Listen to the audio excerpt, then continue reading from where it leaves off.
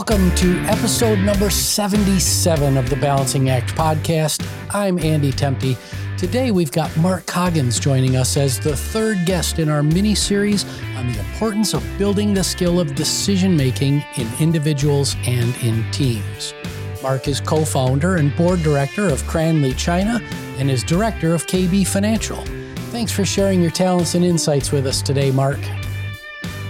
Hey, hi Andy, great to be here. Really looking forward to taking part in this series, and I just hope for the listeners that I've got a few things to say that make sense, and if they can help in any way in their journey, then that's fantastic. Well, as a former colleague of yours, I always appreciated what you had to say in the business meetings that we would have together at Kaplan. So I'm sure it's going to be a very informative conversation. So before we get started, we do this on every show. It'd be great if you told our listeners your story.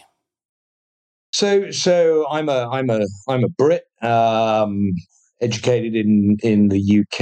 I studied economics at University College London back in the early 80s. That time, can't say it made a great part in my career, except as a qualification. It was quite a left-leaning university at the time, steeped in Keynesian economics, and but I came out of there and then joined one of, at the time, I think it was a Big 8 firm, which then became one of the Big 6 firms, which I think are now the Big 4 firms, and trained as a chartered accountant, working in business development group, and qualified as a chartered accountant, which gave me certainly the kind of nuts and bolts, which oddly enough, I think a lot of times in education, you don't actually know the benefits of what you're learning until sometime later in life. But even though I didn't ever really think I would go down that route, it's proved to be an incredibly useful tool bag, I'd say, in some of the decision making that has been a feature of my later life. I then actually went into teaching of finance.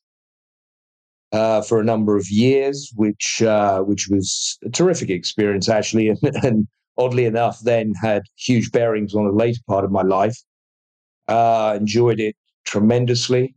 I then became an equity analyst, head of research for Paribas, big and French investment bank, and then HSBC. Moved to Hong Kong. Then ran the equity business, so research, trading, sales for HSBC for Asia Pacific until early 2000s. And then, big decision actually, then went back into kind of education. Approached Kaplan in 2003, 2004, and built quite a substantial kind of education business from China all the way through to Australia, principally focused on professional education and higher education, and also principally focused on really the whole concept of either taking students to the source, i.e. to the US, the UK, or Australia for an education, or bringing Western education into kind of Asia. And we had a huge amount of university partners and professional qualifications and designations. And by 2013, we had about 120,000 students studying at various kind of campuses and facilities that we had through the region. And I guess then that's kind of continued to define what I've done from then, is really around kind of education and with still a big emphasis on really kind of global education and the marrying of. And I'll love to talk about this a little bit in more detail as we go through. But really the kind of whole concept of globalization of education and increasingly kind of learning how what we can do in terms of providing education can be beneficial to, say, a Chinese audience, but also learning increasingly from what they do in terms of producing great students as well. And so I'm now based principally in London. I still have some businesses in China at both the tertiary level and the secondary level in terms of international education. It's an incredible story. I really like to introduce these global businesses, global leaders to our listeners, and just have them listen to the diversity of stories that leaders on the show can tell, and that's a really great one. If you had to pick one event in your life that just put rocket boosters behind your career, what would that have been? I think there's two. So I'll mention the two and then maybe focus on one in terms of kind of more detail. So I suppose, I moved to Hong Kong in 1995, 96, and that was a very defining moment in terms of accelerating kind of the possible and also kind of putting oneself in an environment that was slightly outside your comfort zone, and then really kind of saying, well, you can either sink or swim in that environment. And that was without doubt a trigger. I think one that probably was more tangible in terms of kind of what then happened was that I'd worked, as I'd said a moment ago, for Paribas, French Investment Bank. I then went to HSBC, which in the context of Asia in particular is kind of enormous, and particularly in the context of Hong Kong. Some of your listeners may not know, but HSBC was the Hong Kong and Shanghai Banking Corporation. And so having a senior position in Hong Kong in that particular institution was quite significant. What I found is that much as I'd enjoyed my time there, you sometimes know when you're kind of due for a change, if you like. And it had been a hell of a ride. When I arrived in Hong Kong, we had the period up to the handover, which was phenomenal in terms of the impact on Hong Kong. That was shortly followed by the Asian crisis, which was phenomenal, but for a whole different a negative set of reasons and very challenging set of reasons. We then went almost immediately into the dot-com bubble. And then that was shortly then covered by the burst of that bubble. And then it was then followed up by the SARS epidemic in Hong Kong, which decimated the city. So you'd had this just roller coaster of a ride, in which there was many great moments, but also some quite challenging ones. And I sat back and decided that perhaps it was time to kind of look at a change. And it was a difficult one, because going from education to investment banking is relatively easy if you just look at dollar signs. Going from investment banking back into education feels a little more uncomfortable, and particularly when you've got three sons under the age of 4. So the accelerant was really then making that decision to speak to Kaplan, start that kind of whole process, and then really kind of the story, which was amazing. I mean, we set up the business really in Asia, which had a small presence there at the time. I got involved principally around professional education, and I ought to say that the motivation really was I could see huge gaps in things like the CFA in terms of kind of more practical-based financial education in what was still quite an emerging market. And that then kind of triggered a whole process of realizing that there was huge kind of gaps in the education system throughout, and a much more fluid and I think kind of exciting opportunity for filling gaps that the public sector or the kind of, if you like, the institutional part of education wasn't filling. And so we started a whole process of moving from Hong Kong, Singapore, and then up into mainland China. And then the introduction to the whole concept of education being a global provision and a service which would allow students to kind of go outside the UK, Australia, as I was saying to you earlier on, but also then bringing these universities, institutions, and qualifications and the experience of other countries into Asia, was beyond my wildest dreams. And it was a great learning process, but also then allowed me to use my financial skills that I developed at Paribor and HSBC, to build something that I think that, I felt very proud of, and I think other people, part of the Kaplan family at the time, felt pretty proud of. Yeah, I love it, Mark.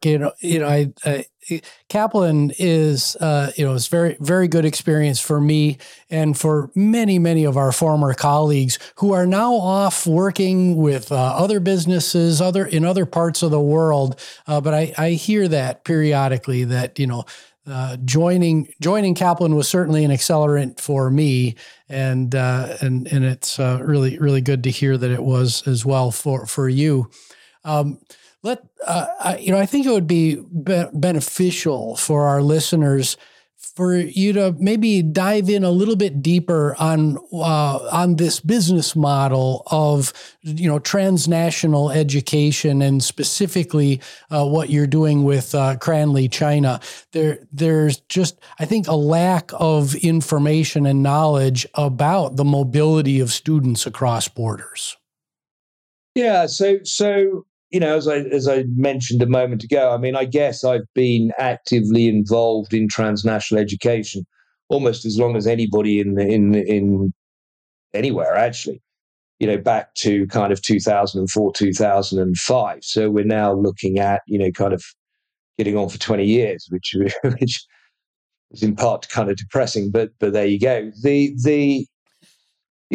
And in the period that I've been involved, then you've seen quite a significant kind of evolution. And I think there's important parts of this for all businesses, that a theme can keep in place, but if you don't change within that and facilitating that, then you'll simply kind of die and drop off. And so if you look at transnational education, then it started off very much as a kind of agency-based business. It was agents talking to parents of students and connecting with universities in order to kind of get, let's say, Chinese students to go to US or UK universities. And the people who stayed as agents largely no longer exist. And in fact, back in 2007, we bought as Kaplan an agency business in China. And that business now is kind of effectively Cranleigh China, which is in itself, I think, a wonderful story, because what happened is that we evolved that business over time.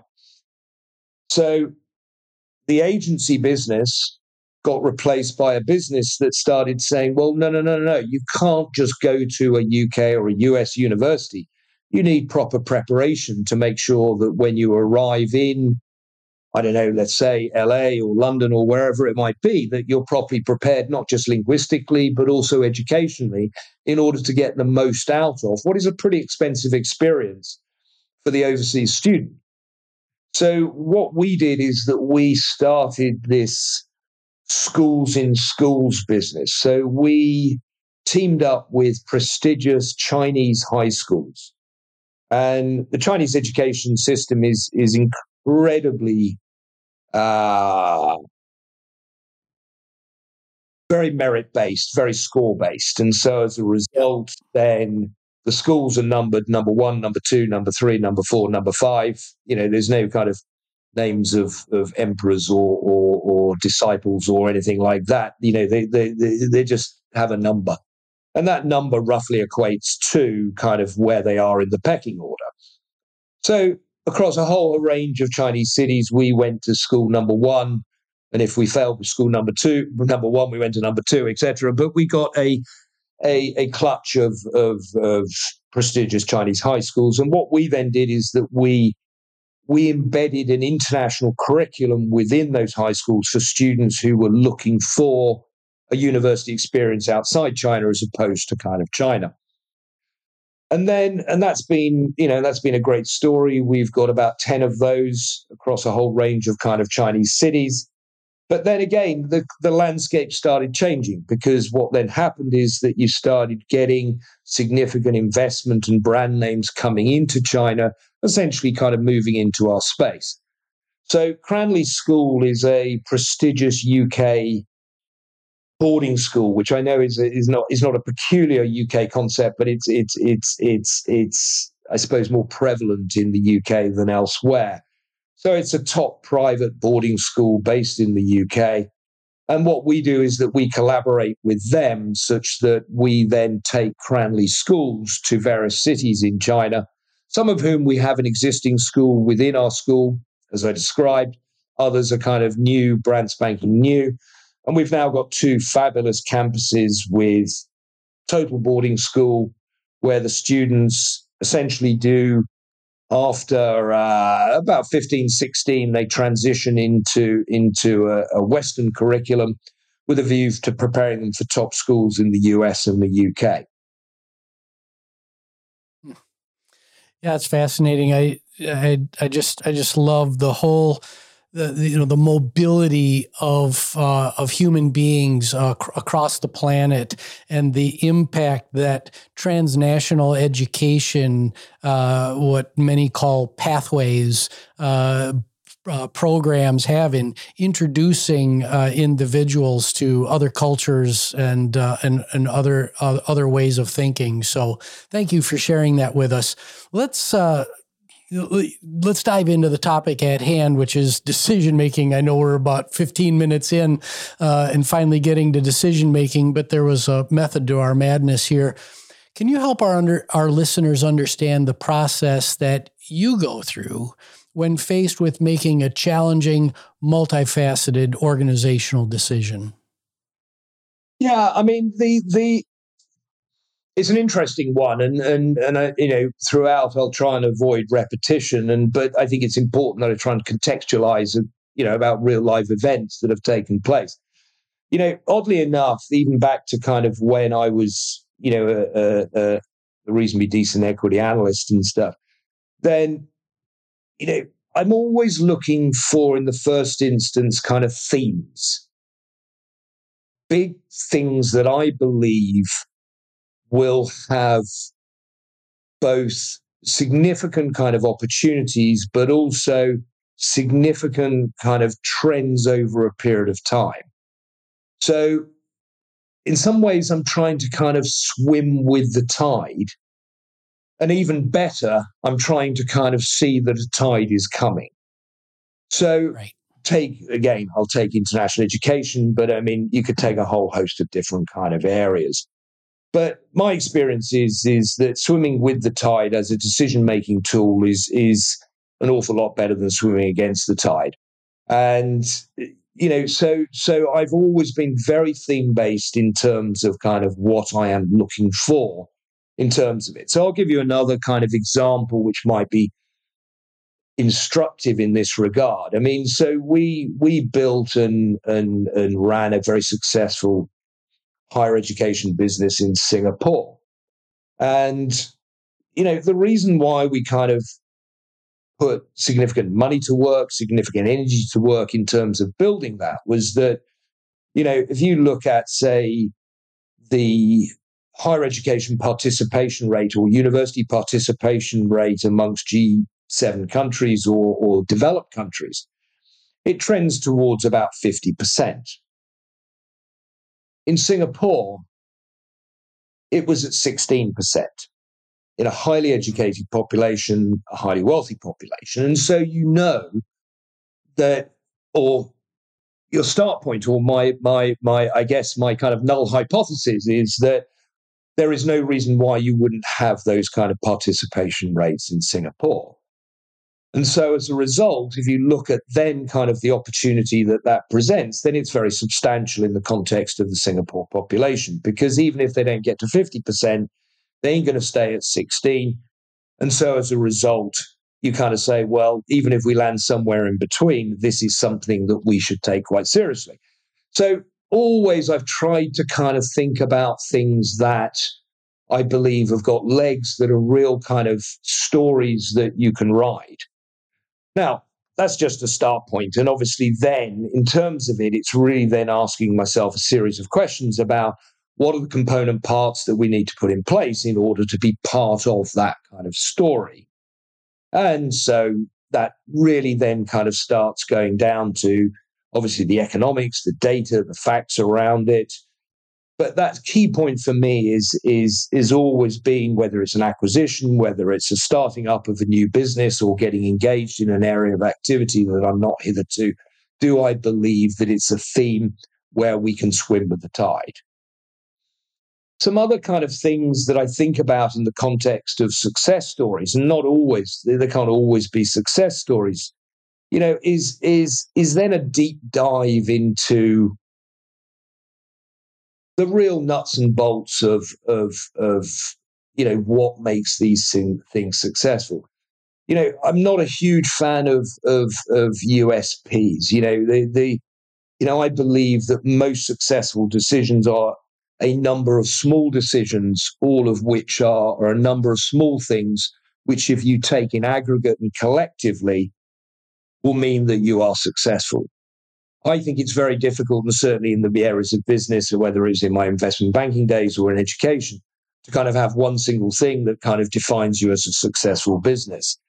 And I think seeking that kind of one nugget often means that you will go horribly, horribly wrong. And so that means that you've got to be very honest about your own capabilities, and you've also got to be honest about kind of your competitors' capabilities. You've also got to kind of think about, I think, very carefully the kind of component parts of success. And one of the things that you often find in education, and I'm sure, again, this is true in a number of different industries, is that people overrate the importance of kind of product over and above distribution. And so there's many times where you've got great kind of products that aren't successful.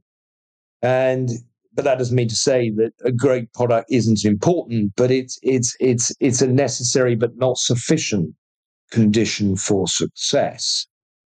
And so it's really then around kind of saying, have we got the right bits in place all the way from kind of distributing to delivering in order then that we can make an economic return? And then lastly, what I would also say, I think, within this is time. Time can be a great killer of great businesses. And I would say one of the kind of times where, things haven't gone as well is where timing has killed you. And this can be in my start point in terms of theme and riding a tide. If you go too early, you can be sitting there twiddling your thumbs for years, and then you've got to have a very tolerant and a very kind of supportive backer to kind of allow it to flow through. But then if you're too late, but I'd still say I'd rather be too late than too early, because ultimately, if you've got a theme, you're not doing it you're not going to be the only person who does that. And it's then about how do you do it better? And you know this, Andy, from your own experience.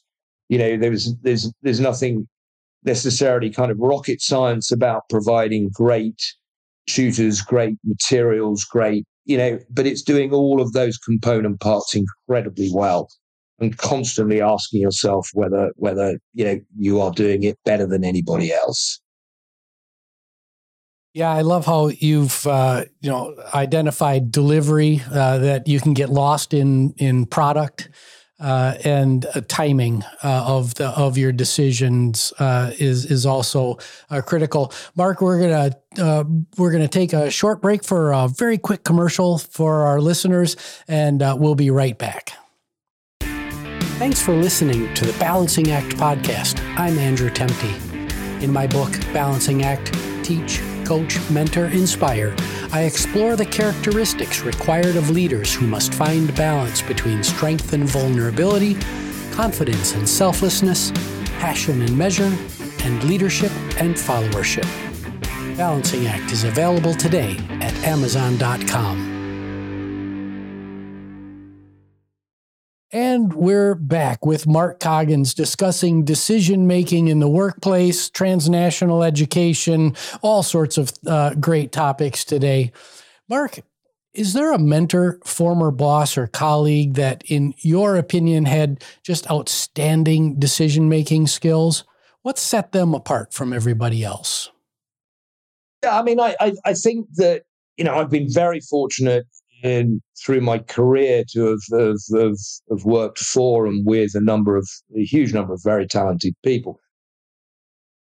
I just pick out a few, and I'm conscious of time, but I'll pick out a few. Number one, and this isn't necessarily either chronological or in terms of kind of a ranking of them, but there's a couple who I would cite in terms of their attributes. One's a guy called Stuart Gulliver, who was my boss at HSBC, who ran capital markets at HSBC, and indeed became CEO of HSBC globally. And he had the attribute of strength in his decision-making, a great ability to be able to capture huge amounts of complex information and synthesize into a relevant decision very rapidly. And in a global investment or a global bank or financial institution the size of HSBC, you're pulling all kinds of bits at all points in time. And he was unbelievable. I've never seen anybody be able to kind of take all of these bits and kind of synthesize it in the way he did. He then was very strong in then kind of having the courage of his convictions, but also then, and I think this is very crucial, is to kind of look at his bench strength and say, have I got a handful of people who I don't have to, as long as they get where I'm coming from and where my direction is, have I got a bench of people who then can go and make that happen? And, decision making, I think, is clearly kind of crucial, but it's also needs to be seen in the context of then those other bits that kind of, so you're then making a decision about the right people. The big decision is this directionally the right way to go? But also then kind of very importantly kind of saying, is this doable with the kind of resources that I have? And coming from a service-based industry, that really in the end tends to be kind of very dominated by the right individuals. And indeed, I would say Jonathan Greer had similar kind of attributes at Kaplan, albeit on a slightly smaller platform. But again, that asking the question, the decision, have you got a bench that can make that happen? Because ultimately you can't do it yourself. You have to kind of rely upon and not feel as though you have to kind of take everyone through every single minutiae and detail. And so he was phenomenal. I've never seen anybody be able to capture that complexity, make a decision, stick by it, and then kind of set people on their way just by saying that is our direction, and then giving them the bench or the elbow room to make their own decisions within the context of the overall kind of picture. Mark, I just want to jump in quick here. The synthesis, the courage of conviction, and the people part. Those are just boiling what you said down to those three components. Our guest last week, Dan Flynn, talked a lot about courage of conviction, but that skill of synthesis is one that we don't talk about enough, I don't think. No, and it's really, really important. But I'd also say, in the courage of convictions, it's also the courage to kind of know when it's not right. And I would really emphasize to any listener is that sometimes, it felt all right, but all of a sudden, maybe the tides changed, maybe circumstances have changed, and it's then being strong enough to say what seemed a terribly good idea at the time, all of a sudden doesn't make sense. But also, I think in the context of people, if you've made a mistake and your bench isn't strong enough to execute on that strategy, then you've got to act quickly and decisively and make the relevant changes. And don't think as a leader that you're necessarily having to, you can't plug that gap. Or you can plug some of it, but you can't plug all of it. Yeah. So, Mark, I love to talk about skills on this show. And you have experience in both higher and professional ed. Can you name 2 skills that our listeners can and should hone to become better decision makers? The first thing I would say about decisions, regardless of higher professional or so on, but I do think it's really, really important, is make decisions before you have to.